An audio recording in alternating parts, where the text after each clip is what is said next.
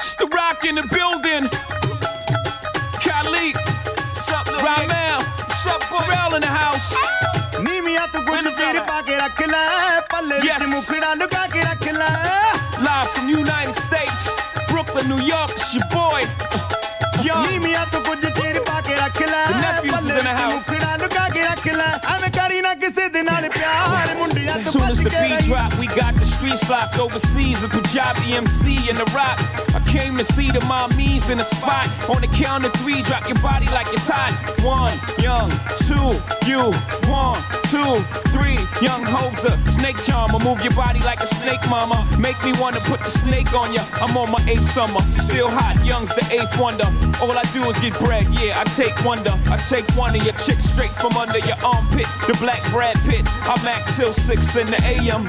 All day I'm P-I-M-P. I am simply attached to the track like simply. It's simply good. Young Ho, infinitely hood. OC and you don't stop. Cool Job BMC and you don't stop.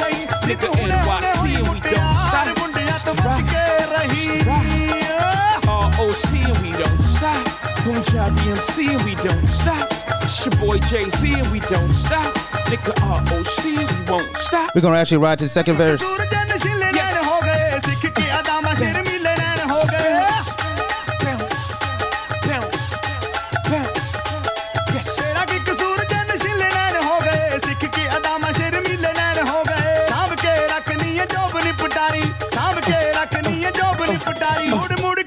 Yes, Ma, I ain't gotta tell you, but it's your boy Ho from the US. You just lay down slow. Catch your boy mingling, England, meddling in the Netherlands, checking in daily under aliases. We rebellious, we back home, screaming leave Iraq alone. But all my soldiers in the field, I will wish you safe return. But only love kills war. When will they learn? It's international Ho, been having the flow. Before Bin Laden got Manhattan to blow. Before Ronald Reagan got Manhattan to blow.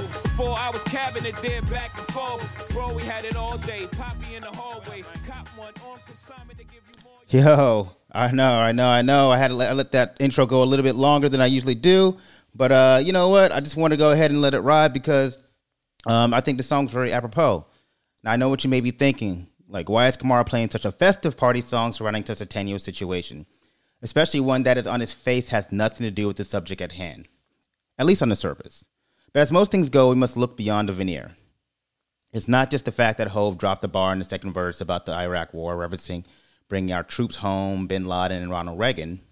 But it's the idea of how beautifully it all ties together with the fact that this song, as stated many times within the record, is from the Punjabi MC. Now, the Punjabis are a cultural group that has their basis in India and in parts of Pakistan.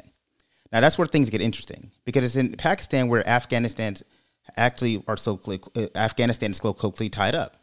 Not only is it a place where Afghanis flee exiting the southern border of their nation, but it's also the place where in the early 1990s a group called the Taliban recruited a number of the individuals. Fresh off the Soviet-Afghan War, the Taliban recruited over 15,000 people, men particularly, who fled from their native Afghanistan into the neighboring provinces of Pakistan. These men returned to a nation torn apart by a 10-year war and was intent on rebuilding and instituting an Islamic state. But before we get into the rise of the Taliban, we first must address how they got here. And so we have to go back. And when I say back, I mean almost 100 years. And that's after the Third Anglo-Afghan War. The Afghans became recognized as a fully independent state by Great Britain. This was established in 1926 as they reformed the Kingdom of Afghanistan. This began a period of modernization and increased contacts with the outside world. This monarchy ran comfortably for 60 years as it was respected internationally, even visiting the White House. In 1973, the monarchy kingdom was overthrown in a bloodless coup d'etat by the king's cousin, Muhammad Oud Khan, who dashed away a monarch rule and became the president of a single-party republic. He established the Republic of Afghanistan, and he continued the movement of modernizing Afghanistan and continuing to be recognized as a World Trade Commerce partner. At this time, Afghanistan was receiving aid from both Russia and U.S., both countries trying to maintain a presence in that part of the world and recognizing the strategic importance of Afghanistan with hopes of carrying influence over the country. This lasted until 1978 when the Soviets said, you know what, screw that, we're going to come knocking and invaded the country of Afghanistan, looking to increase their foothold in the Central Asia province of that particular region, already having taken over Uzbekistan. Well, it's what's considered modern, now it's considered modern day Uzbekistan. So, instituting a Soviet-backed leader, the Democratic Republic of Afghanistan, which is an interesting choice because it was a communist Soviet-backed, instituting restrictive religious and land reforms. This led to a bloody, rebellious war, which lasted from 1978 to 1972. So more than 10 years. Now, 1978 is an interesting year because it was that year after the Saigon mishaps of the United States, which had, after a failed 18-year Vietnam War. The U.S. retreated from Saigon in 1977, creating a fateful scene from desperation. This remained a stain on American war foreign policy and an indelible effect on how America and the world sees the U.S. military and occupation. In 1980, a nondescript congressman named Charlie Wilson saw a 60-minute news program with Dan Rather in which he interviewed Afghan freedom fighters called the Mujahideen. This inspired a sequence of events that allowed the U.S. to secretly fund a covert war, investing billions, utilizing partners in the Middle East from Israel, Saudi Arabia, India, Pakistan, and, shout out to the Punjabi MC, as we mentioned earlier. The Mujahideen were seen as such an integral U.S. partners that President Reagan invited them to the White House in 1983. After much attrition from bodies and financing, the Soviets finally retreated in 1992. And for the next 9 years, a battle for the control of the country would wage between U.S.-backed Mujahideen-backed government and the Taliban, who at that point secured 20 to 25% of the country. In September 2001, terrorist attacks hit the U.S., and 20 years later, here we are. So we're going to get into the meat of this particular subject. But before we get into all that, I want to thank everybody for listening to this podcast on Uncultured Bias.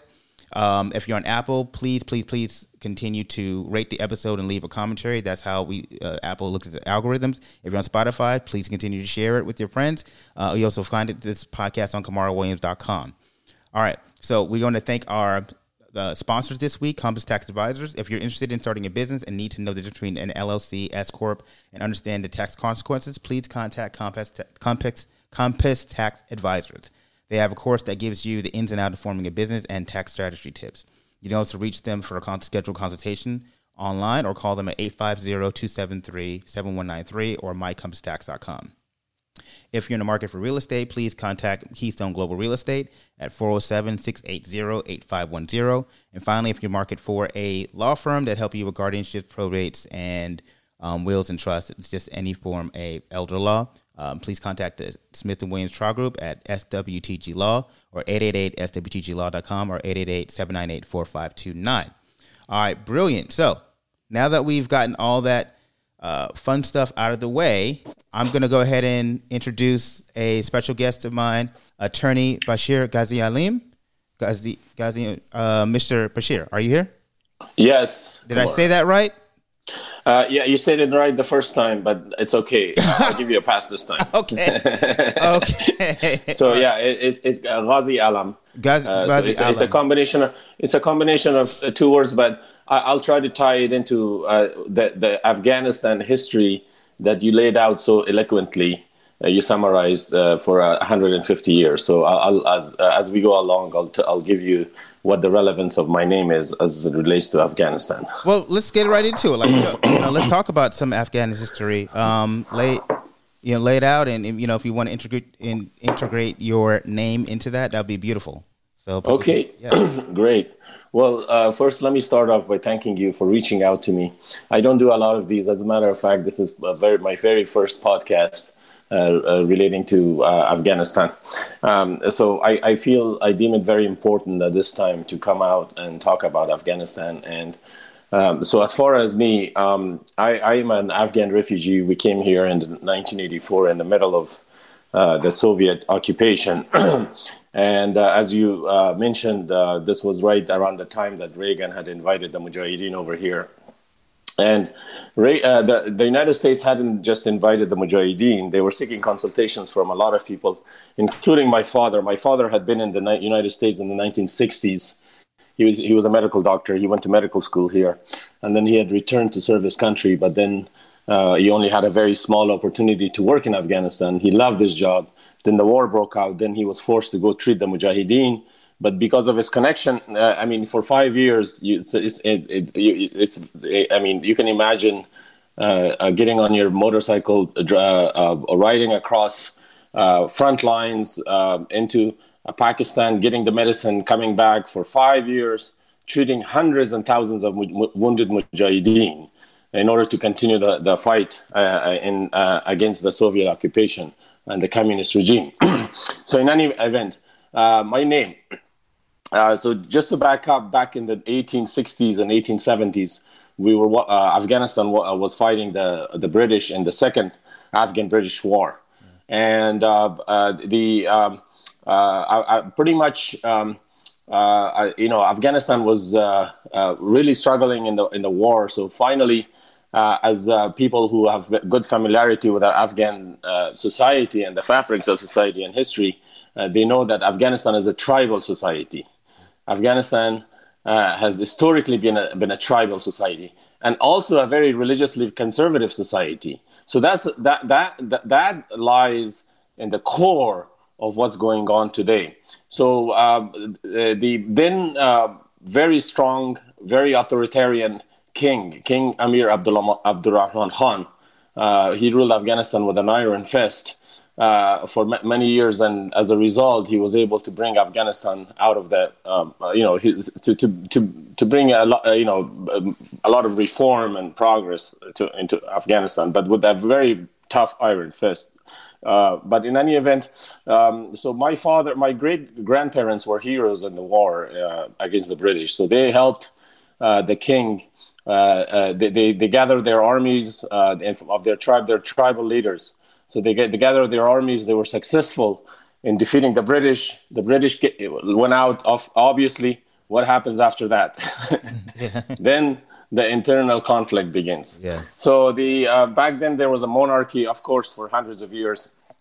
And what happened was that the king obviously needed to go because he was not being very nice to a lot of segments of the population, along with other stuff. So, and then his cousins were vying for the throne. So this had been going on for generations, where the Afghan dynasty, was vying for power. Sometimes peaceful transitions, sometimes very violent transitions.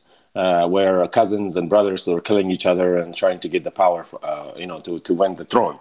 Yeah. So my great grandparents and they were brothers, they were fighters, they were warriors. They had made friends with the other side, where the reformists, the Sher Ali Khan, Muhammad Ayub Khan. They were either brothers or cousins of Abdurrahman Khan. So they had laid claim to the throne. So they went out and started a campaign. So my great-grandparents did not join. So finally, when they were cornered in a corner of Afghanistan, they decided to go join them and try to save them. So they did that, but obviously they were defeated really badly. And then on the way back, the king and their army were waiting for all of them as they were going home, the survivors. So they made a plan that one brother was going to take there was two alternate ways to get home. And one brother to go another way. So as fate would have it, my grandfather's grandfather decided to go one way, and Muhammad Alam Khan, from whom I derive my last name. So basically, Ghazi means a war hero. It's a term for war hero. So it's a title. Yeah. The Taliban even use it now. So when the Taliban, if a Taliban commander has killed the most amount of Americans, he would obviously be referred as a Ghazi. So I would presume that my great-grandparents were responsible for killing a lot of British, but I don't take responsibility for that. Right. So, right. so as fate would have it, Hakim Khan, who was my direct great-grandfather, he made it home, and the king caught Alam. And he was imprisoned, and finally he was killed at the hand of the king. He was executed. And as fate would have it, in 2005, 2006, when I decided to go back and help America in the rule of law reform, after we kicked the Taliban out, I happened to be staying in the same compound where my great-great-great-grandfather's brother was executed. and it used to be a prison. Wow. And we had turned it into a compound for our project. And I learned about this as I was working there. So in any event, these are the ironies that I have dealt with in the past 50 years of my life on this earth. So basically what happened was the rest of the family, Hakeem gathered up the rest of the family. So they ran away, they fled to back then India. Pakistan did not exist back then. Yeah. So they went to India, and for 40 to 60 years, they were exiled in India. I believe it was around 40 years. In the late 1800s to 1920s, and it's just that I'm so proud of the line of my family. I'm sure everybody is, but I had my grandfather was born in India. A lot of my ancestors were born in India in exile, and then finally, because of later reforms, then they were invited back in the 1920s, and my grandfather was invited back. My grandfather happened to speak fluent English, and he was a very educated, religious scholar in India. And then when they returned, my parents were born, and unfortunately, my grandfather died of a sudden heart attack when my dad was only 2 years old. Wow. And then my dad and my uncles and my aunt, they were left orphans, and then the Afghan women.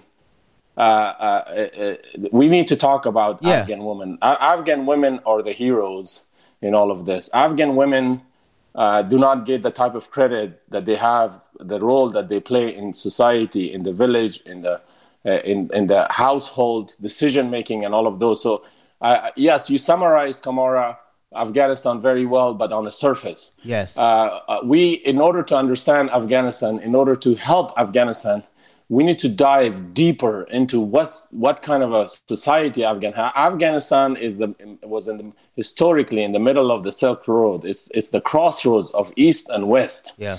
So we have a very diverse country. We have a more diverse country than the United States, believe it or not. Yeah. That's why you see pictures of blondes running around, blonde Taliban, and you guys that. The darker Taliban, you got the Asian-looking Taliban, you got the Indian, South Asian-looking. I mean, it's amazing. It's just a beautiful country. Yeah. And the 99% of the time of the history, we have been able to find ways how to get along with each other very effectively. We have certain pockets all over Afghanistan that exemplify or is an example or a reflection of the entire Afghanistan. So we have every small villages where we have Shias, we have Sikhs, we have Punjab, different types of religions. People don't believe this. Yeah. And of course now we a lot of people, Jews have run away. That our Sikhs, our beautiful Sikh people have run away, have gone. So now it's a different story. So this is why there's been a continued campaign to wipe out Afghanistan society, not just the land, but there's been a campaign to just uproot Afghanistan, the nation of Afghanistan, and what we're witnessing today is part of it. So sorry for this long introduction. No. I think yes. You're good. So this is basically my family history. Yeah. And then after that, obviously, my father, God bless him, he passed away a couple of years ago, and he. You can imagine being born in a remote village in Afghanistan and making it all the way in your late 20s to 30s on a scholarship in the United States, in Texas, in a military middle school. So that's the type of a person he was, and he left a lot of knowledge back. So in any event, he's responsible for being in the United States. He's responsible. It was just a happenstance as far as how we ended up in the United States. He ended up being targeted, and he was a victim of assassination attempts by guess who? Not the Soviets. Was it the British? Not the Russians. No, it was not the Russians. He survived so much from the Russians. One time, the Russians caught him as he was walking, and the convoy passed him looking for men to kill. And he didn't see the convoy, and he was just walking along. And so usually when they see the convoy, they go hide in ditches. There's irrigation ditches, and other Afghans know their landscape. So they just drove right by him, and he was so shocked. And this is one thing that he was always shocked about how he escaped, how miraculously he just did not. They were just shooting everybody in that area of men that they saw, because they assumed that they're all insurgents anyways. Yeah. So in any event, so he survived that, and then later he obviously he did not. He was part of the national movement, the intellectuals. The greatest mistake that we made, that America made in Afghanistan, is for disregarding and telling my father in the State Department, where they had invited him seeking advice as to, in the beginning of the occupation of the Soviets, America was trying to determine, out of all the groups that had broken out, there were 7 Mujahideen splintered groups that did not get along with each other, that were fighting against the Soviets. And they were very extremist. They're dangerous, and they were the ones that ended up in the 90s, and they're the ones that are responsible for the Taliban coming. Yeah. And they're the ones that are so. In any event, so my dad's advice was as follows. He said, "Okay, I represent the nationals, the national leaders of Afghanistan, such as the intellectuals, the people who are not tied to the tribes. They're not tied to religion, but they are the ones that are actually fight for the national interest of Afghanistan. They're not defending Islam. They're defending the nation. They don't deem Islam, this whole occupation of the Soviet Union, as a threat to Islam. That's not our responsibility in Afghanistan. Our first most responsibility is to protect our nation. It's up to the Muslim community and everybody else to protect the religion and all of those things." So that was basically the advice of my father, that these guys, if you support the other side, those sides they're going to defeat their Soviets, and our side is also going to defeat the Soviets. Yeah. But if you choose that side, I'm warning you. This is in 1983 or 82. I'm warning you that if you choose the other side, that side is going to come back and bite you in the ass. Yeah. They're not going to stop. They're going to defeat the Soviets, and they're going to go after the United States. And mark my words. So, and then the Americans looked at my dad, and then probably Charlie Wilson was sitting in that meeting. So they looked at my dad, and then they looked over to the ISI representative, the Pakistani intelligence representative. That intelligence representative was also in that meeting. So that person's advice was, no, don't listen to this guy. Wow. These guys are compromisers. These guys are not going to fight until the end, until the last drop of their blood. The guys that are going to fight for you until the last drop of their blood, or these other fundamentalists, the Mujahideen, and they're going to fight. And the national, it's historically that once the nationals they determine what the national interest of Afghanistan is, accordingly, just like we do in America, we're going to compromise, and we're going to fight for the national interest of Afghanistan. And then the Americans looked at my dad and looked at the ISI officer. He says, "Okay, we're going to choose that guy. We're going to go with him." So that was the turning moment of how we ended up here. And obviously, when my dad went back, originally he was targeted by the Gulbuddin Hekmatyar, Hizb-e Islami, who is right now sitting in Kabul. He was sought after by the Americans. He was a big American. The America funded. He was a funding source. He was a Mujahideen leader. He's the one responsible for destroying Kabul. And then he fought against Americans. He's killed a lot of Americans. He's killed a lot of American soldiers. And then finally, Ashraf Ghani invited him back, and he excused him, and he basically gave him immunity. And now he's sitting in Kabul. And now the Taliban, obviously, is the arch enemy of the Taliban, and the Taliban are leaving him alone at the moment too. So basically, he tried to recruit my dad. Obviously, all the 7 parties were trying to recruit people. And my dad wanted to have no business of being a member of those groups. So Gulbuddin Hekmatyar was harassing him, and he gave him a few warnings to come join me, because they knew each other. And he didn't. So then finally he went and kidnapped my dad. And then my dad was kidnapped for a couple of days. And obviously, we found out about it after the fact because we were in Kabul and he was in Logar. And then obviously, because of his tribal connections, they simply could not kill him. So they ended up releasing him. And then when he was in Peshawar, after he came back from the U.S. after the incident, this is all recorded in our A file, by the way, as when we became refugees. So when he returned, then the Pakistanis tried to assassinate him twice. One time they hit him on a motorcycle, ran him into a ditch, and my dad just miraculously keeps surviving. And then he applied for refugee status. Within months, we were accepted as refugees, and we made the 1 week or 10 days trek, my family, from Kabul to Logar and then on to Pakistan on foot in 1984. And then we met with our dad in Pakistan. And then we were in Pakistan for about 6 months, 5 to 6 months. And then our visas were ready, and we were on a plane to Afghanistan. We landed in New York.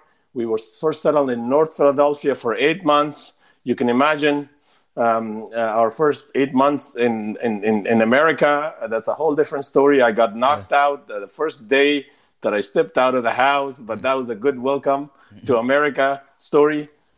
So then we moved to San Diego, and San Diego has been home ever since. Wow. So again, I digress a lot. No, but thank you for that. Thank you for that background. I know you're very proud of your family. So what I want to do, Bashir, I actually want to play a clip from that 1980s Dan Rather 60 Minutes episode. It's about 3 minutes long, and it kind of gives an idea of how, I think it lays a foundation of how the Afghani people felt about America and its involvement. So bear with me. How long has he had this weapon? 2 months. It's about 2 months. Does he know it's World War I? Their forefathers used to fight with swords, and this is all they have to fight with also, because Afghanistan doesn't have technical progress. Is this the only heavy automatic weapon that he has? No, they only have the Kalashnikovs. Yeah, that's a hand weapon. This is only heavy. Now, what is this over here? This is new. They have just gotten it. Is this the only mortar that he has? No, that's all they have. This is says it's a 72-millimeter Pakistani-made, and these are the best weapons you have, huh? They only have about 20 rounds for this? That's all. They have 20 rounds, yes. And they know that these are all old weapons, and they really aren't up to doing anything to the Russian weaponry that's around. But that's all they have, and this is why they want help. And he is saying that America seems to be asleep. It doesn't seem to realize that if Afghanistan goes, and the Russians go over to the Gulf, that in a very short time it's going to be the turn of the United States as well. But I'm sure he knows that in Vietnam we got our fingers burned, indeed we got our whole hands burned when we tried to help in this kind of situation. میگه که دستمون سوخت در ویتنام، الان ما آمریکا چی کار میتونه بکنه؟ Your hands were burned in Vietnam, but if you don't agree to help us, if you don't ally yourself with us, then all of you, your whole body will be burnt eventually. Because there is no one in the world who can really fight and resist as well as much and as well as the Afghans are. But no American mother wants to send her son to Afghanistan. ولی هیچ کدام مادر امریکایی نمیخواد که پسرش بیاد اینجا بمیره. We don't need anybody's soldiers here to help us, but we're being constantly accused that the Americans are helping us with weapons. What we need, actually, are the American weapons. We don't need or want American soldiers. We can do the fighting ourselves. Do any of his units have any American weaponry? Any of these various odd lots that he's in connection with? هیچ کدام از این گروه‌های Not one of them. They don't have any American weaponry. اگه ما نبودیم شما هم نیستی. If we don't survive, you won't either. ما می‌جنگیم که ما کمک کنی. اگه ما نبودیم در دنیا هیچ کس نمی‌مانه که روسا سر دنیا حکومت نکنه. If you allow this situation to continue, if you allow the Russians to hammer us down, then there is no place in the world that the Russians will not have the courage to go But one last question here. The Russians have already hammered them down, have they not? مگه شوروی شما را شکست نداده الان. نه.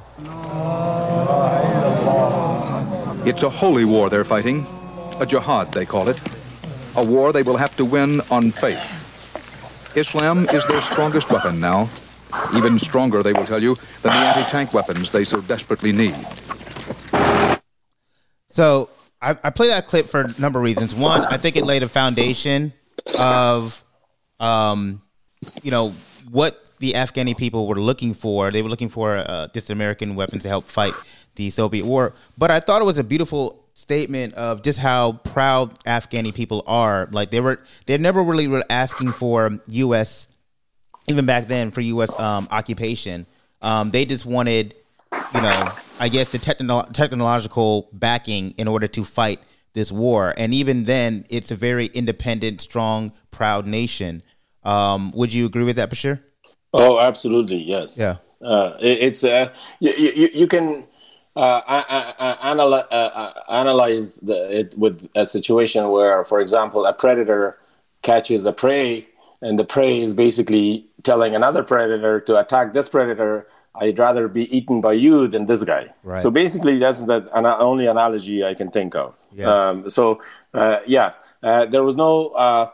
There's no intention, there's no intuition among the Afghans, even the most hardline fundamentalist, religiously fundamentalist Afghans, to ever invade or to expand, the religious ideology. So it was never that never really existed. Although it had taken some root at the pan-Islamist movement that started in Egypt. Obviously, it had taken root in a lot of countries, including in Afghanistan. And this Hizb Islami that is headed by Gulbuddin Hekmatyar, that obviously, took Afghanistan into the next, stage as far as, kind of explain, the whole.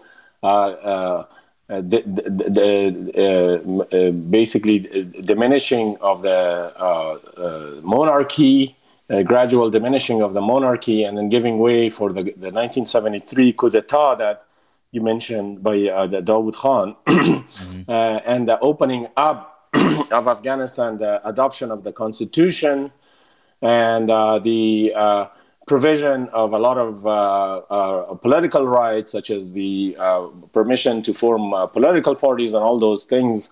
Obviously, these democratic principles that were introduced in Afghanistan gave way for the introduction of those types of ideologies in Afghanistan, obviously.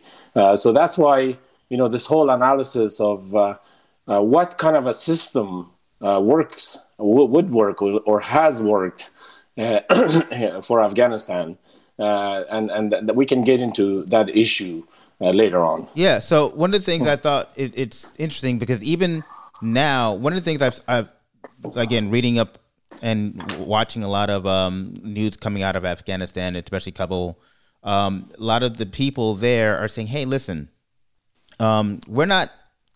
we are not asking for the U.S. to be occupying our territory, but we." Because we want Afghani principles to be laid out, not Western principles to be laid out within our country. What we're really looking for is, again, just security in the idea of not leaving us by ourselves, especially those who are the Afghan allies for the Afghan U.S. allies, right?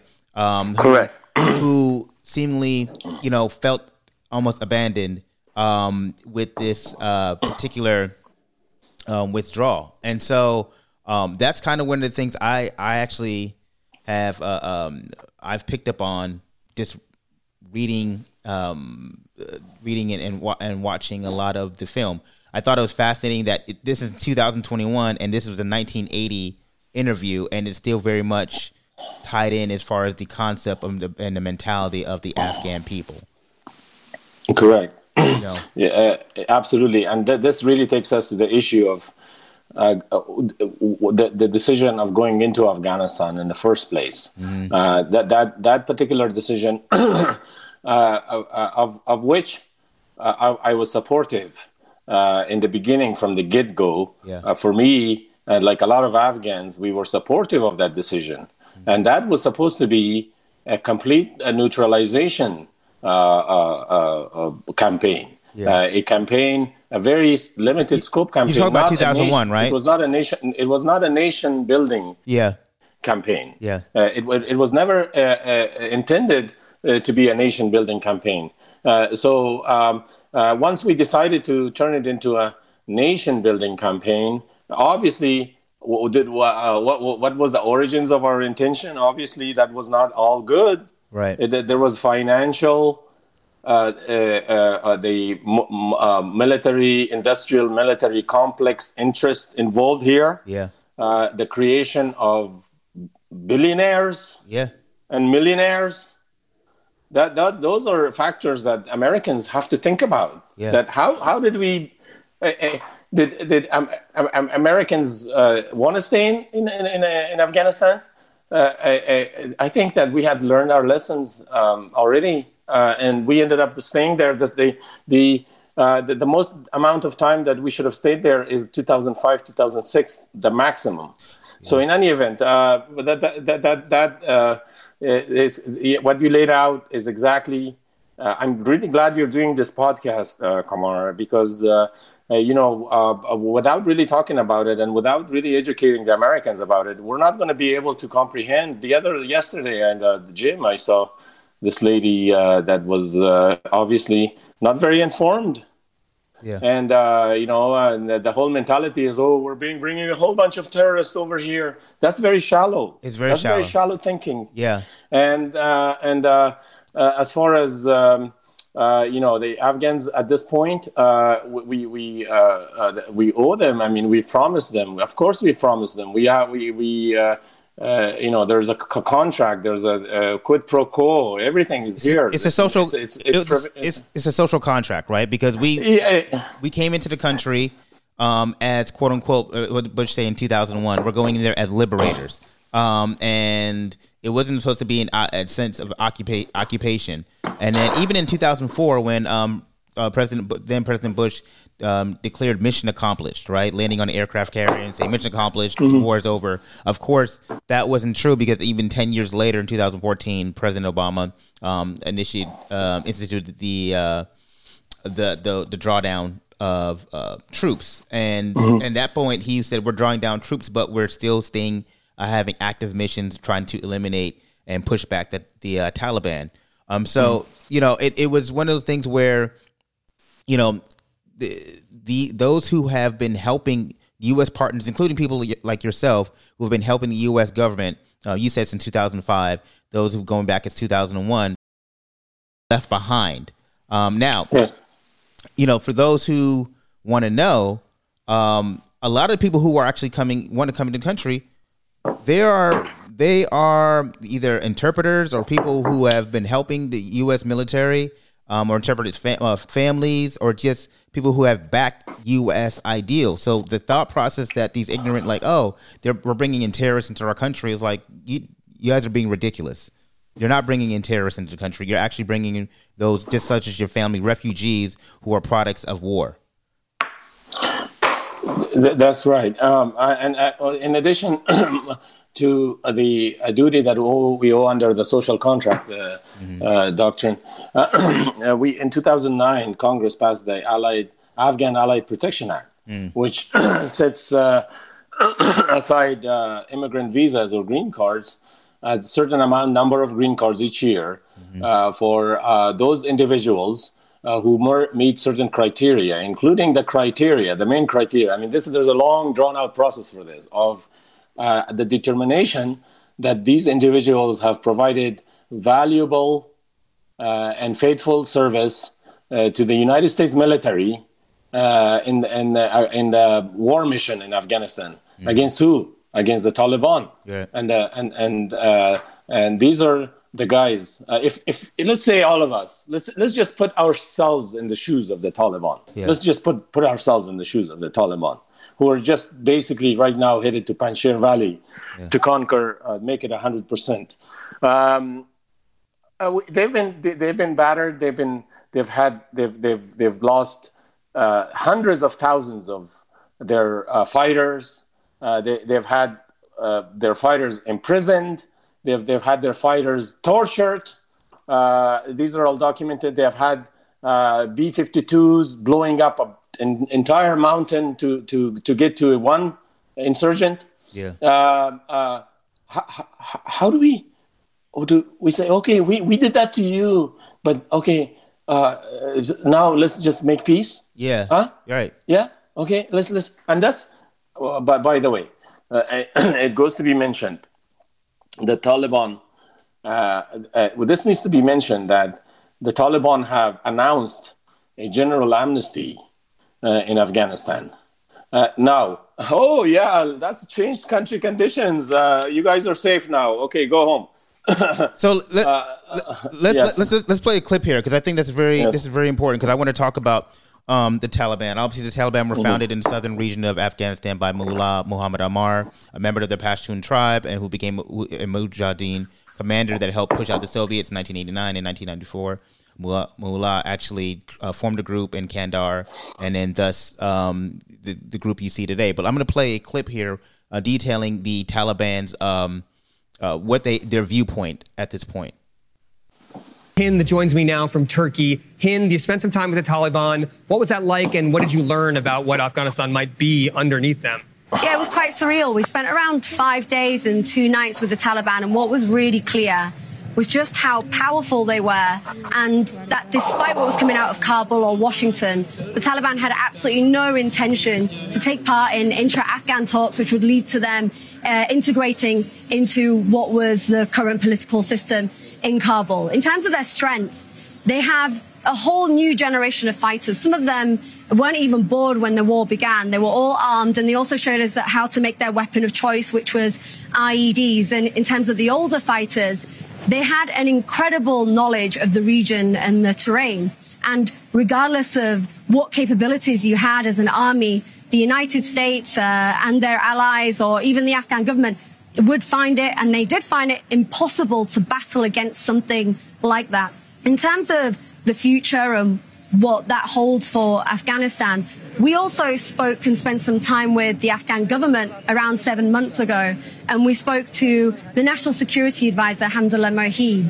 In a conversation when we were speaking about potential intra-Afghan talks and where they were going, because at that point they were failing quite significantly, he told me that he still believed that they could convince the Taliban to take part in a democratic system or in their current political system.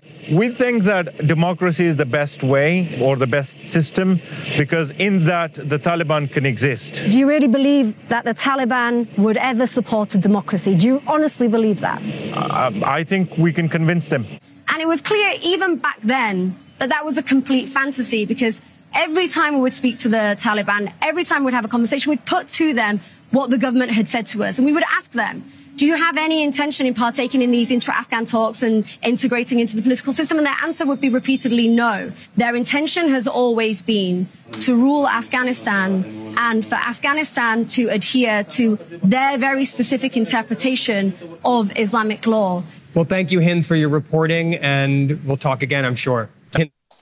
So I played that clip just kind of to give a basis for the listening audience of just how there's a large gap in ideal naivete. Yes. You know, where the Taliban is, where the Taliban has known to really want to rule with an iron fist. There's a naivete by those democratic leaders, like, oh yeah, no, we can totally negotiate with them, and this is the new and improved Taliban, right? Correct. No, well, the Taliban are only believe in democratic values as long as they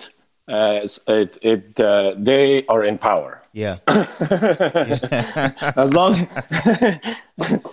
as they're in power, they believe in democratic values, because, of course, according to their interpretation of Islam and Sharia, all the democratic values are outlined. Everything matches very well. So the implementation of Sharia law really just that doesn't necessarily require any kind of implementation of other democratic processes. As far as the gentleman that was talking regarding the principle that the Taliban are able, that it's possible for the Taliban to accept, democracy and all of that. Yeah. But he's naive, but he's a very capable individual. He's very educated. He's been educated in the West.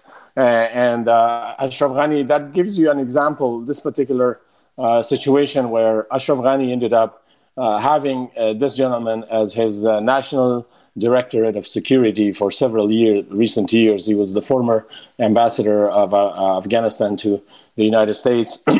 And Ashraf Ghani, obviously, you know that he wrote the book on nation building. He was a professor at Johns Hopkins, and he was, as a matter of fact, when my dad was coming to the U.S. in the 80s, we're from the same province, and he's about 10 years younger than my dad. So he's the one that he was based in Washington, put in charge of he was appointed as the national director of security. He's a young man, a very educated, very smart and capable young man who was tasked with this humongous, before he was assigned to that position, he was recalled from his ambassadorship position in Washington. So he was assigned as an ambassador as Washington before that. So in any event, this kind of gives you it's an example or a good case study of what is required and what is needed for building a nation from bottom to top, from scratch. Now, obviously, theory is something and practice is another thing. Mm-hmm. By the time that Ashraf Ghani he took power in Afghanistan, by the time he took over from Karzai, there was an even larger vacuum of Afghans or capable or educated or qualified Afghans that could go and fill the positions of governance. So that was his failure, because by that time a lot of Afghans had basically lost a lot of hope. They had been shut out for the previous a dozen of years, or at least beginning from during the Karzai administration, where the focus was corruption and pocketing of donation monies and all of those things, and appointing warlords as ministers, and turning away all the qualified Afghans that were very keen and willing to return to their country, such as myself when I went back in the 2000s in order to help with the reconstruction and reform of Afghanistan post-Taliban won. So then by the time Ashraf Ghani came, it was kind of too late, and he didn't have the proper manpower in order to help him.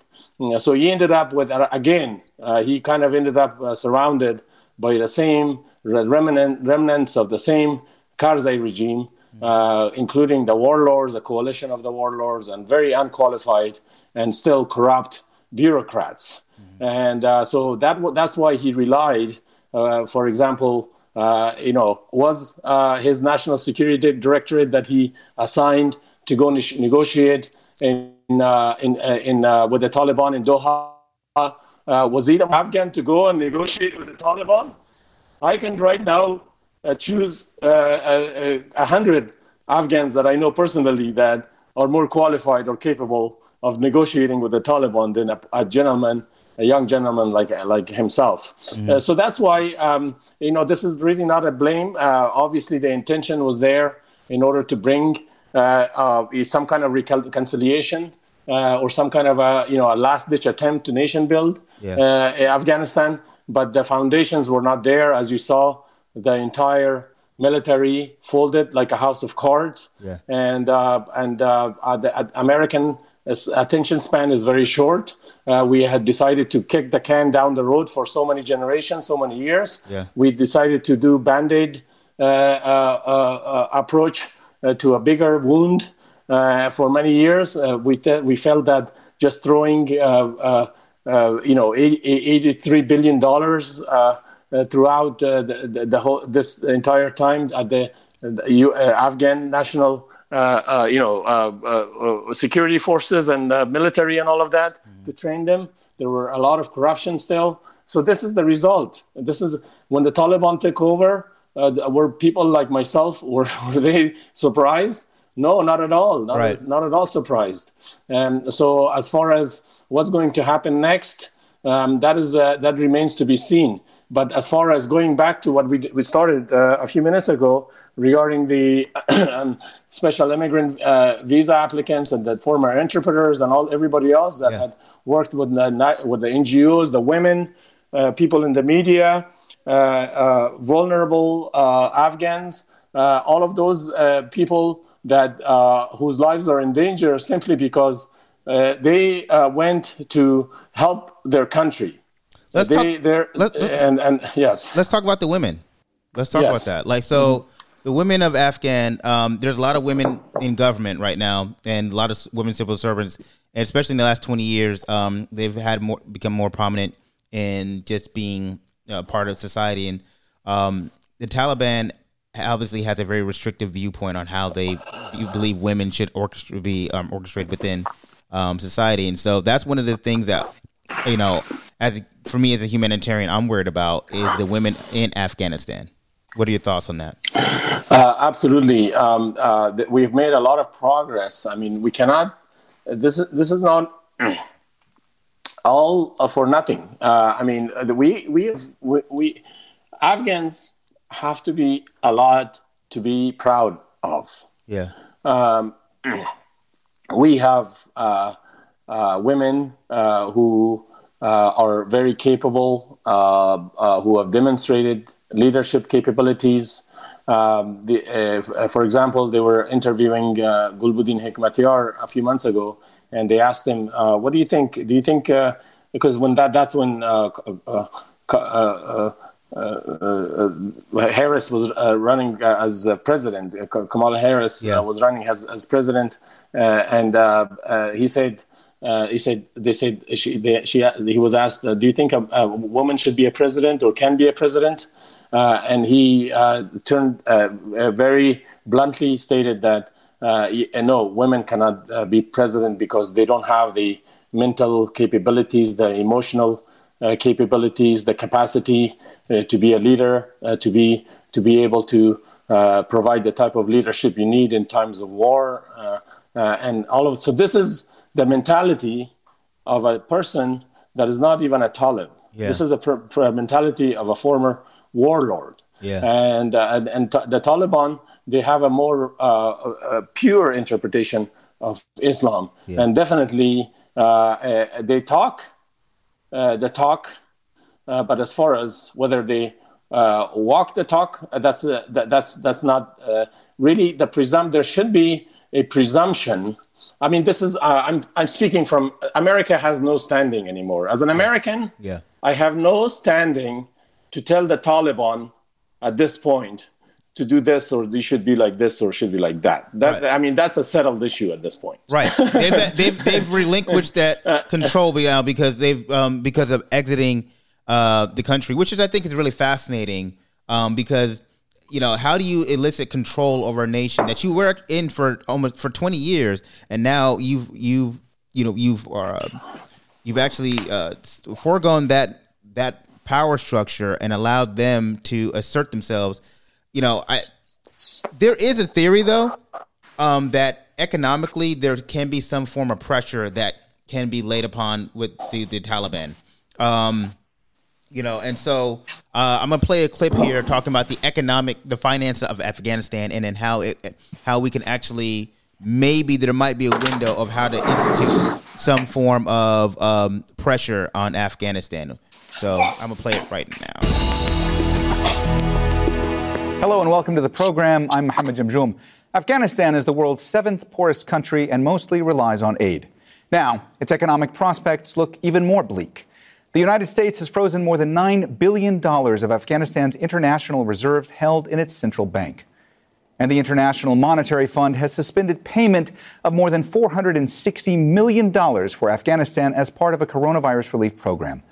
More financial measures are likely to be imposed by Western capitals as they put pressure on the Taliban's leaders. They promised to form an inclusive government and ensure the nation won't become a safe haven for other armed groups. The international community says it is waiting to see how this will be implemented on the ground. Many warn that without international recognition and donations, the group might not be able to govern and pay salaries. IMF spokesman Jerry Rice said in a statement, there's currently a lack of clarity within the international community regarding recognition of an Afghan government. As a consequence, it cannot access the special drawing rights or other IMF resources.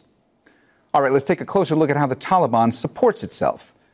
The group is estimated to have an annual income of up to $1.6 billion. The UN says that includes external financial support, such as donations from wealthy individuals and charitable foundations. A well-documented source of income for the Taliban is the trade in opium and other drugs. But with the Taliban controlling all the country's major trade routes, the group makes more money from taxes on legal goods, such as fuel, food, and other essentials, as they transit border crossings. The World Bank estimates more than 75% of Afghanistan's public spending is funded by grants. Halting aid is expected to accelerate poverty in the country. Nearly half of the population were already living below the poverty line last year. Unemployment is close to 12%, and a quarter of those who work earn less than $2 a day. The currency is set to further depreciate, and that could push up food prices. So, that was a scene from Al Jazeera, a clip from Al Jazeera television, and the reporting on just the financial structure of Afghanistan, and just really, talking about what it looks like as far as maybe the U.S. instituting some form of financial pressure on Afghanistan. Bashir, what are your thoughts on that? Oh, I have so much thoughts on this, but I'm going to really summarize this. Yeah. Okay, let's begin with Taliban. Who are the Taliban? The Taliban, they're just an army, a ragtag, like a quote-unquote ragtag army of made up of these villagers, the madrasa students, and all of those guys. So what happens with economic sanctions? Let me just begin with this. I witnessed. Videos don't lie. Taliban soldiers right now are driving. What are they driving? They're driving American Rangers. Yeah. American. They have possession of American military equipment. They're very well equipped right now. Okay, number one. Number two, their soldiers. They go around. They do the patrolling around the streets, and they simply stop by and to drink 1 cup of juice and some cookies, eat some cookies, and then they go on their way, okay? And then that's how, this is the kind of rationing that these guys are, this is the kind of hardened fighters we're talking about, disciplined, hardened. Their motivation is not money. That's not their motivation to go and become millionaires and billionaires and have houses in Dubai. We're talking about the general Taliban and all those. So those guys are willing because they have that reward that's waiting for them. Yeah. The ultimate reward, the 72 virgins on the other side. That's the promise that has been made to them. And that's what they're fighting for. Yeah. They're fighting for the other life. So what do you do when you put sanctions on them? You're punishing again those poor Afghan civilians and the war victims for the past 42 years. Go look at some videos on the streets of Kabul. The Afghanistan economy is already on collapse. So who's going to suffer? Yeah. Who's going to suffer about the economic sanctions? Yeah, it's going to be the people. Like when the U.S. puts in sanctions, it's never usually the individuals that suffer in power. It's actually the people who need the aid, because as they said, 75% to 80% of funding to Afghanistan is by aid. So this is the great betrayal now. This is the great betrayal because the Taliban are not governors. Yeah, they don't know how to run the government. They know how to keep security. Right. So the Afghans have become beggars Beggars cannot be choosers. Yeah. They have accepted Taliban because they bring them the essential security that they need. Yeah. And they're happy. And even they're going hungry on the streets. You ask them, they say, the Taliban, they brought security. My stuff are not getting stolen from me. Right. So the beggars cannot be choosers. Yeah. So this is what we have turned the Afghan people into. Yeah. The beggars. Yeah. And now we're going to go and punish them. So this is the strategy that we're headed in is very calamitous strategy unless something changes. Because ultimately the expert, this is not my prediction. The prediction of the people that I listen to, the people that I talk to, they say, we're going back. We're headed back. We're headed back. We're going to make them more millionaires and billionaires. This is where we are. We're headed towards making more millionaires and billionaires and more titans and more mission essential personnel, more, what do you call it? The guy that, the brother of the former Secretary of Education, princes, more princes. This is what we're headed towards. Mm-hmm. And Biden is, I'm sorry, but I'm very frustrated. No, you're fine. Yeah. I'm very frustrated. I voted for Biden. Mm-hmm. I got rid of Trump. Yeah. I saved America, but I lost my homeland. This is my vote. I voted. I chose America at the expense of my country of birth that I love so much. No, but it's gone. This is very important. Just talking about the timeline. So I agree with you. I think Biden, he's giving one message saying, we believe in the Afghan force. First he says the Afghan forces, security forces were the ones who let go of the country. It wasn't America, and he puts a lot of blame on it. But in reality, it was a bad military planning by the Afghan, by the American military. And this whole idea, sorry to interrupt you, that is terrible. That is really terrible. I'm ashamed. No, really. It's real. It's real. Actually, exactly. I have a clip that actually. How are they going to fight? They're going to. If they fight, people are going to get killed. I have a clip actually. Thank you, Ashraf Ghani, for leaving Afghanistan. Thank you, the Afghan forces for laying down their weapons. I need to thank those people. They're in constant contact with me. Yeah. They're in hiding. These people are all in hiding. They're so desperate. They're calling an American lawyer, an Afghan American lawyer.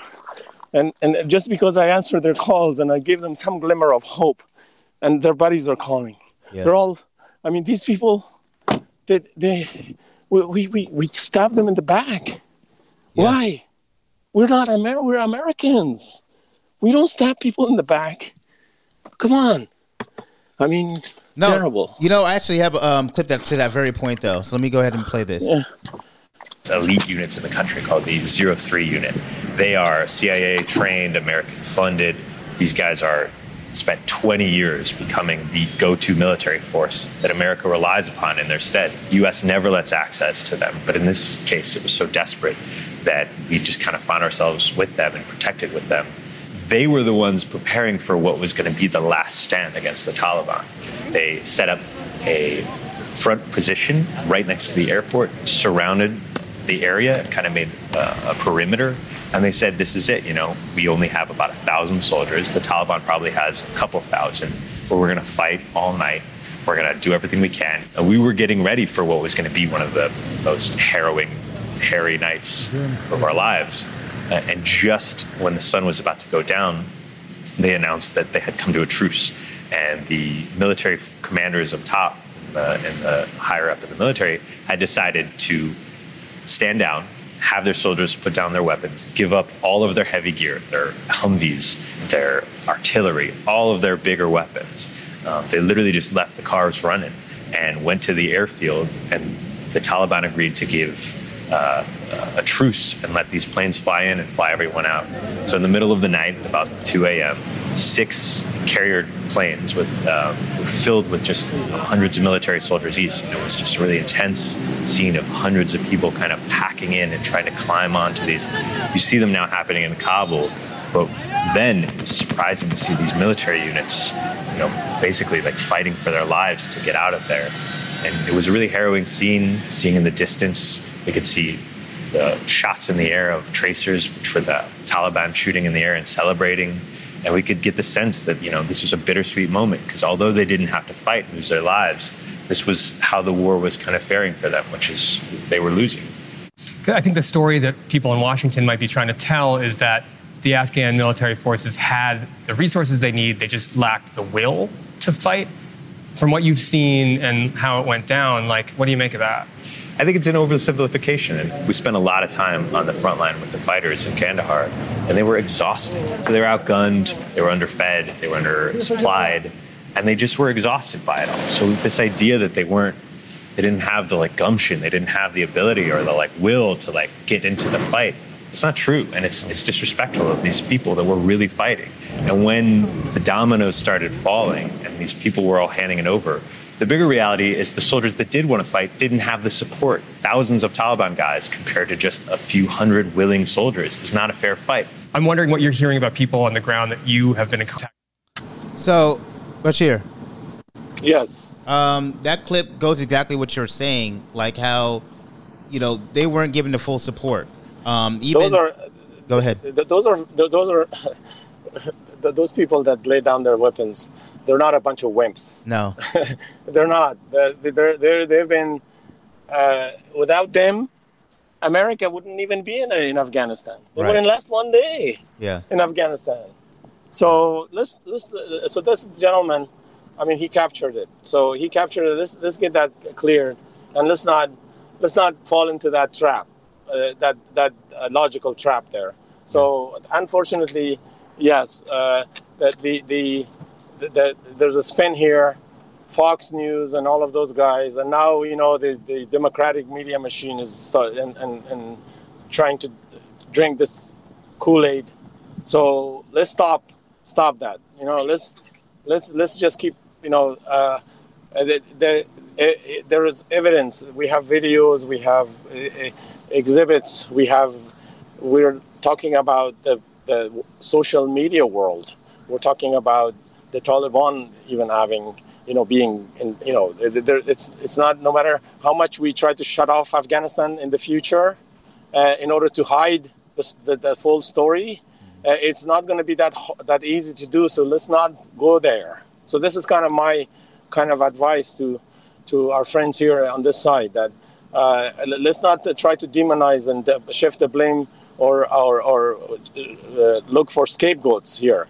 We simply folded. America folded. We folded, and obviously, I agree with the withdrawal. Of course, I agree with the withdrawal. You would be naive not to agree with it. But the way we did it, it was very, very.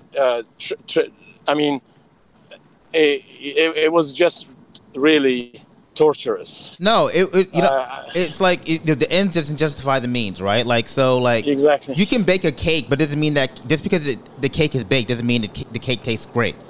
We chose the worst possible option. Yeah. We tied ourselves in the back. Basically, here's another analogy I'm going to use. Yeah. So basically, you have a way of escaping a house that is of your hostage takers. And instead of the handcuffs are on one hand, and then the key is in your other hand. Yeah. Instead of taking off the handcuff from one hand, the one ring, you put your hands behind your back and you handcuff. You decide to handcuff yourself first before escaping. Yeah. This is what we did, and we abandoned Bagram Air Force. It's like a kid can figure this out better, a better plan, a withdrawal plan than this plan. We completely relied on one small airport. The worst possible location to try to evacuate ourselves. And unfortunately, the only reasonable conclusion that one can make, and every other conclusion is entirely unreasonable and biased, is that this was intended. We are afraid of immigration. We are afraid of bringing people over. So we are afraid of losing the next election. We want to keep immigration. We think that if we do anything that has to do with immigration and this whole idea that terrorists are coming and these people are coming over in bundles and taking over our neighborhoods and our jobs, if we buy into this, this is what happens. Our policies are going to be guided by that commitment, that this entire misconception that, if we do anything pro-immigration, we're going to lose the next election, which is, again, politicians, this is not correct. The only reason you defeated Trump is because of immigration, because of the Trump's immigration moves. Yeah. This is the only reason you won. Now do something. Let's go. So, it's interesting. I came with the I was doing a timeline of everything in the last year or so. So in February 29, 2020, there were like 13,000 U.S. troops there. Then Trump reaches a deal with the Taliban, agrees with the Afghan government, which is not actually part of the deal, that he tells the Taliban they will release 5,000 Taliban fighters. The Afghan government, of course, you're going to release 5,000 Taliban fighters, and the Afghan government didn't really agree to it. So, and this is done in order to take action against Al Qaeda, and not to attack U.S. troops or coalition forces or launch any high-profile attacks. On March 1st, 2020, Afghan president freaks out and says the U.S. has no authority to commit to release these prisoners held by Afghanistan. But the Trump administration forces it to happen anyway. Despite their agreement not to attack any provincial capitals, the Taliban unilaterally attacks Afghan forces in the Helmand province. And on March 19, 2020, the DOD says that U.S. will cut troop levels by more than 4,000, even though the Taliban has escalated violence further after signing the agreement. In other words, every element of the agreement, don't attack, renounce terrorists, don't work with terrorists, has been violated. On September 3rd, 2020, Afghanistan, pressured by Trump, had released the 5,000 Taliban fighters in jail. The last 400 were released on the last week, and they had obviously returned back to fighting. On September 16, 2020, they continued the violation of the Trump agreement. The Taliban reportedly working with Al Qaeda and attacking 3 provinces in northern and eastern Afghanistan. Immediately after the election, the Trump administration leaks that they're going to do a massive rapid withdrawal of U.S. troops before inauguration. This actually goes in line with the fact that when they refused to do a transition team.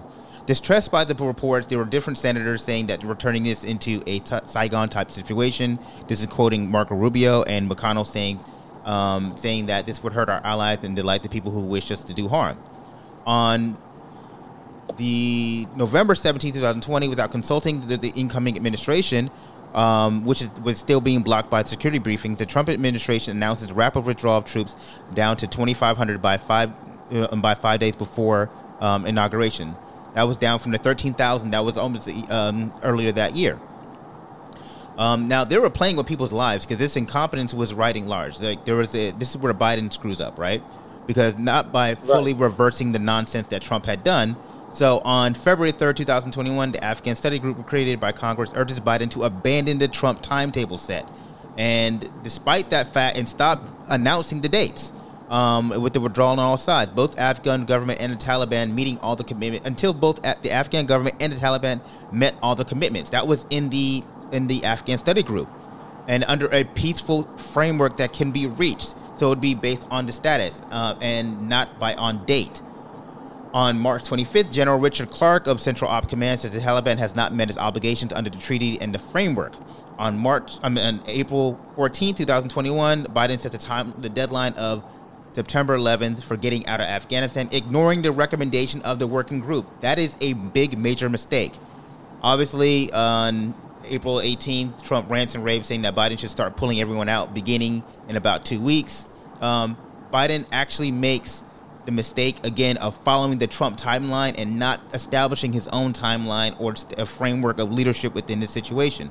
By dealing the situation or kicking the can down the road or just kind of ignoring it and then pushing it onto the Afghan security forces, which was not fair, right? And he put people in in harm's way by his lack of leadership in this manner. So, I mean, it's bad all around, right? You can look at the previous administration of how they handled the situation, and then you can look at this current administration and how they are dealing with it. Now, true enough, they are trying to relocate, and I think they've got tens of thousands of people out of Afghanistan as currently. I think based on the White House stated that they've gotten 22,000 people have approximately been relocated, and with 17,000 people scheduled to be removed within the next 3 days. They've gotten 6 commercial airlines to work with them on doing so. So they're trying to do the cleanup and not make this into a Saigon situation. But nevertheless, it was just a bad form of leadership by this administration. Would you tend to agree, Bashir? I agree 100% with that characterization, and you pretty much captured it. I mean, the timeline that you said, what is more there to say here? I mean, the military at this point, everybody that's in charge of the evacuation, obviously they're doing the best that they can at this point. But we have a very limited window here, and we have this hysteria that we created. And the mixed messages that we sent to everybody regarding how to rush to the airport. Do you think those people just decided to rush to the airport for no reason? No. No. We set it all up for them like that. This is exactly how we set it all up. Right. I mean, so people are out in the streets of Kabul. They're selling all their household belongings for whatever cash that they can get out, and then they're fleeing. The banks are closed. What else? I mean, if you were a responsible parent, a family member, what would you do under these circumstances? Yeah. So in any event, it's a calamity.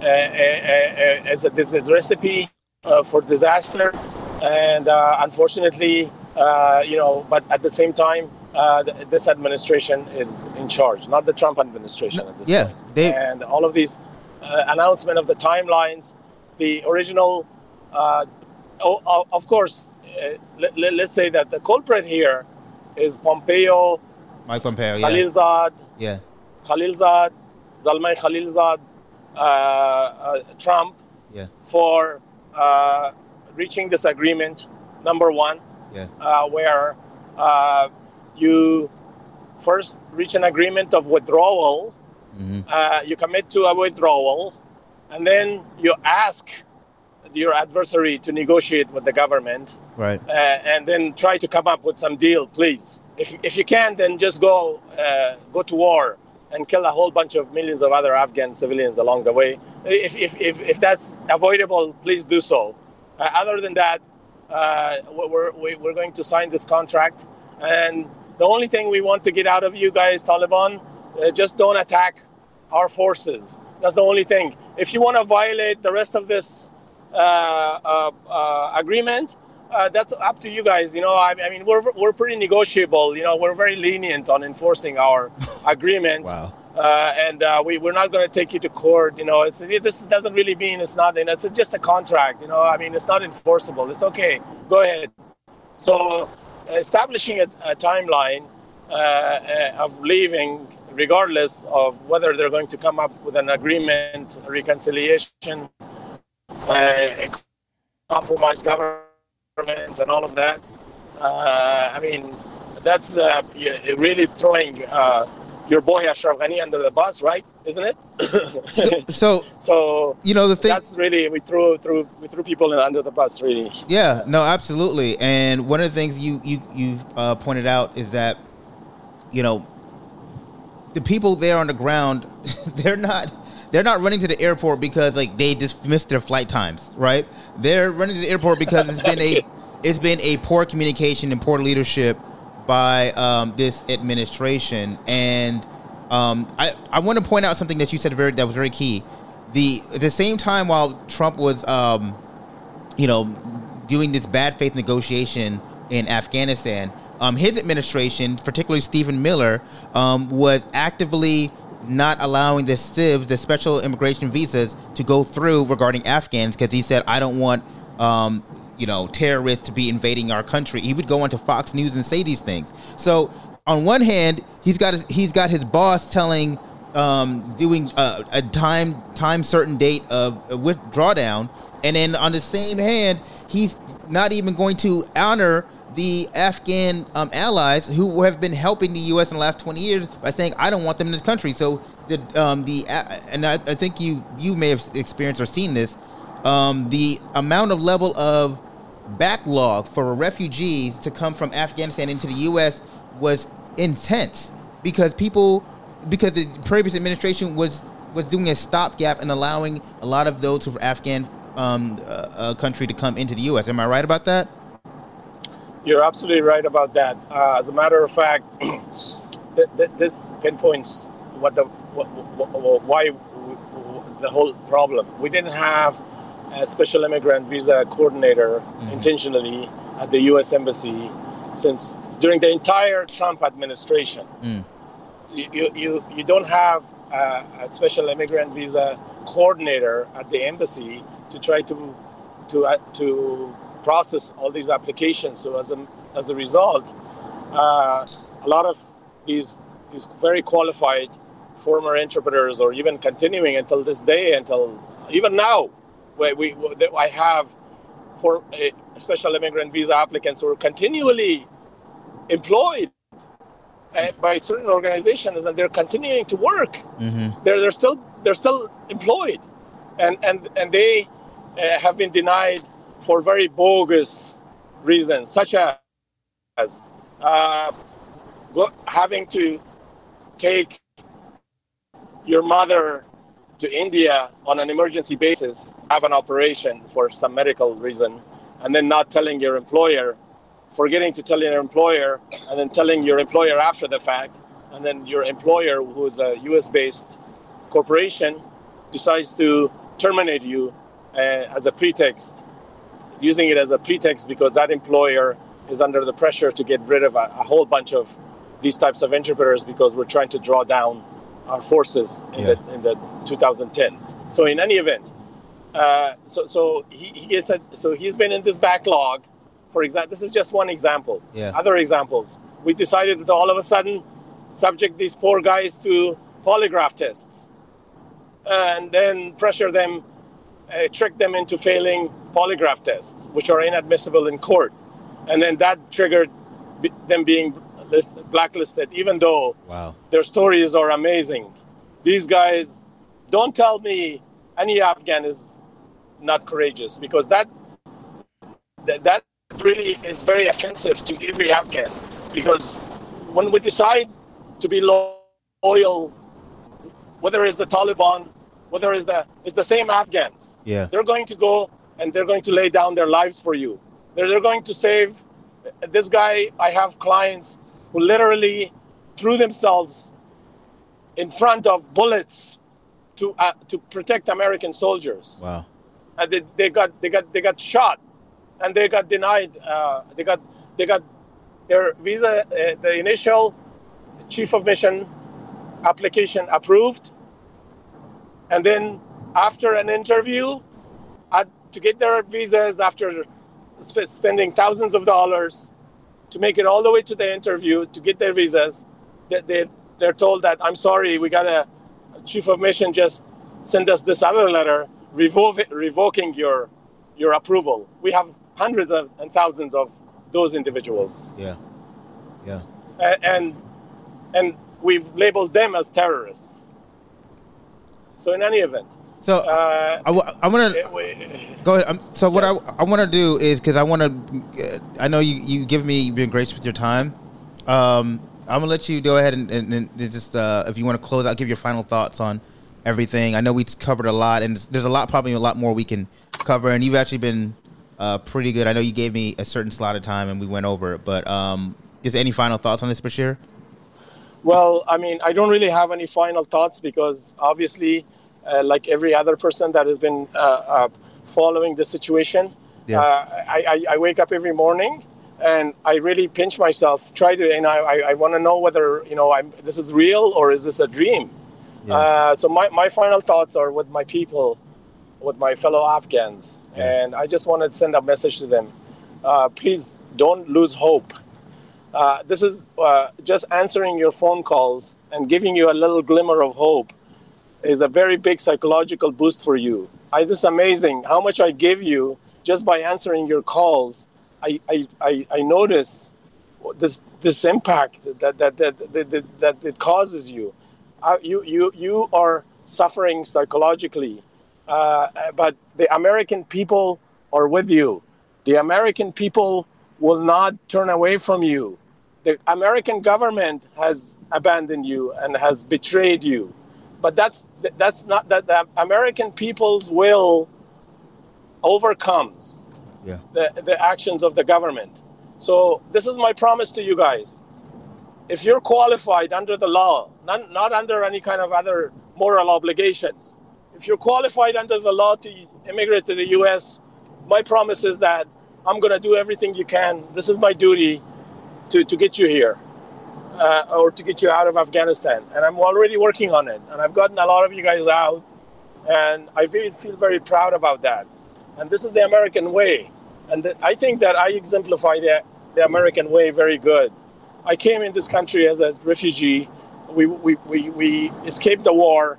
My dad sat our family and told us, okay, before we celebrate our new life in this country, I want you...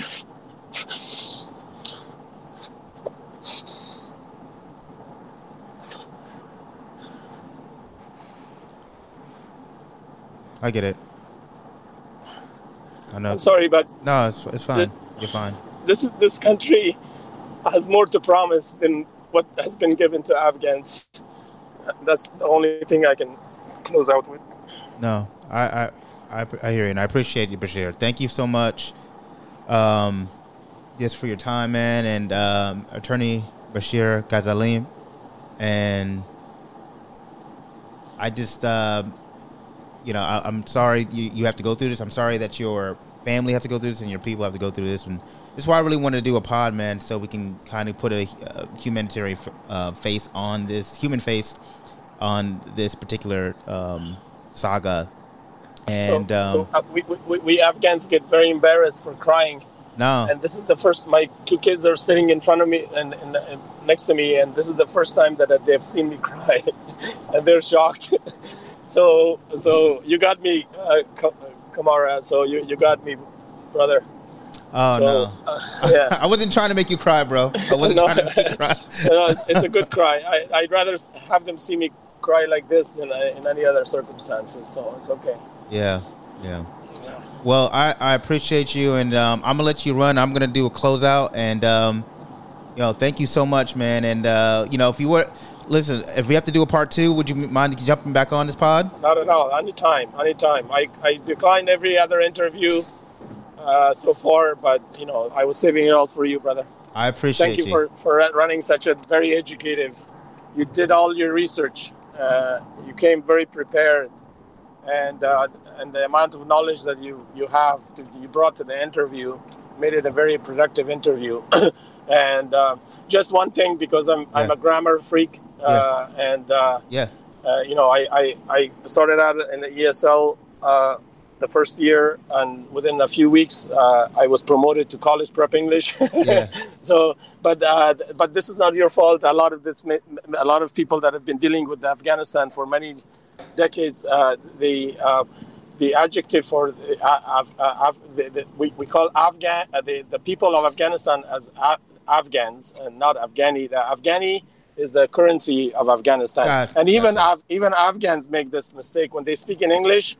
They say Afghani, which is not really the proper reference term to the Afghans. So it's Afghans, Afghanistan, and Afghans. And sorry, I just needed to.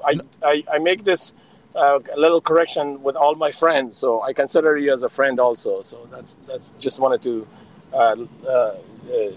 kind of make that public service announcement. Oh no, that's great. That's great. Listen, that's how we on this pod. That's how we learn. I appreciate it. I'll accept all tutelage and correction, and I'm with it, man. So I appreciate you. Thank you so much. Great. Yeah. Thank you very much for having me. Yeah. No, thank you, man. All right. Take care. All right. Until next time. Take care. Until next time. Yeah. Okay. All right. Okay. Bye. Take care. Bye. You know, one of the things I'll say, just ending out this pod, man, is that, you know, it's hard to really have a conversation surrounding an incident like this and not put a human voice behind it. And I think it's important for people like Bashir to jump on his podcast and really offer their perspective, because I think it humanizes the actual what we're seeing on television and what we're hearing on from different news outlets. You know, with the U.S. actually departing Afghanistan, there is a thought like, okay, well, who's going to take on that power vacuum, right? And you know, as we mentioned in this program, the Afghanistan is not. It's one of the problems is that they're actually one of the poorest nations in the world. But what we don't know is that geologists have revealed that in the country, there lies a crossroads between Central and South Asia. It's sitting on mineral deposits that are nearly $1 trillion in estimated value. Supplies of minerals such as like iron, copper, gold, and across the provinces, just rare earth minerals that perhaps most importantly could be one of the world's biggest deposits of lithium, an essential but scarce component in rechargeable batteries and other technologies vital to tackling the climate crisis. Afghanistan is certainly one of the region's richest in traditional precious metals, but also the metals needed for an emerging economy. You need the supplies, and you need a government or unless for lack of a better term, you need just the structure to actually access these particular things. So who's actually going to be interested in these particular minerals? Well, China. China has been going around the world, and this actually goes into the African diaspora, that they have actually they're very much into mining into different countries. They've done this in Africa, they've done this in the Caribbean islands, and now they have their eyes set on Afghanistan. And this is also taken on interest with those in Russia. Russia, as early as May of 2021, tried to institute talks between the Taliban and Afghan leaders, and that trying to come to an accord. The Taliban marched out of that meeting, not creating any form of peace accord. But really, it was those notable world leaders noting that it was Russia trying to institute themselves into that area because they understand the importance of the financial stake that can be had in that country. And so international community is very much aware of what's happening in Afghanistan. And, currently there's only a few countries in the world that account for, let's say, this lithium. Republic of Congo and Australia, which currently account for 75% of the global output of lithium, cobalt, and other rare earth metals. So if you can find another space in this planet that can provide such a invaluable resource, you're going to actually want to pay close attention to it. The U.S. couldn't monetize that, or they haven't done so as of yet. And so now we have other countries trying to figure out.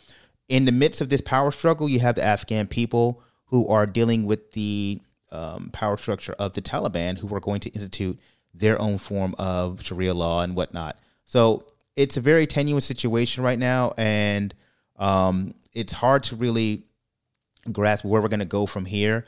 But I think it's really important for us to have an idea of just how everything ties in, and how, although this is generally a program that focuses on Black issues, they're all interrelated in everything. So with that being said, because we talked about money and we talked about everything involving this particular region of the earth, I'm going to play a song that talks about money. So check it out. And thank y'all for listening to this podcast.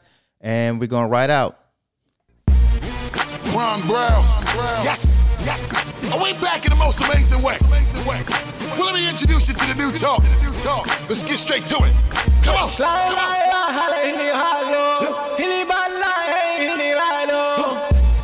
We getting there, rap money. We getting there, rap money. Holla, shit,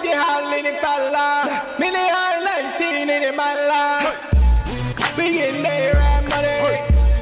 We getting there, right money. Now there ain't no way that you can kill a beast dead. I got Middle East women and Middle East bread. I got oil well money in the desert playing golf. Doja shorts, dashiki with a Louis scarf.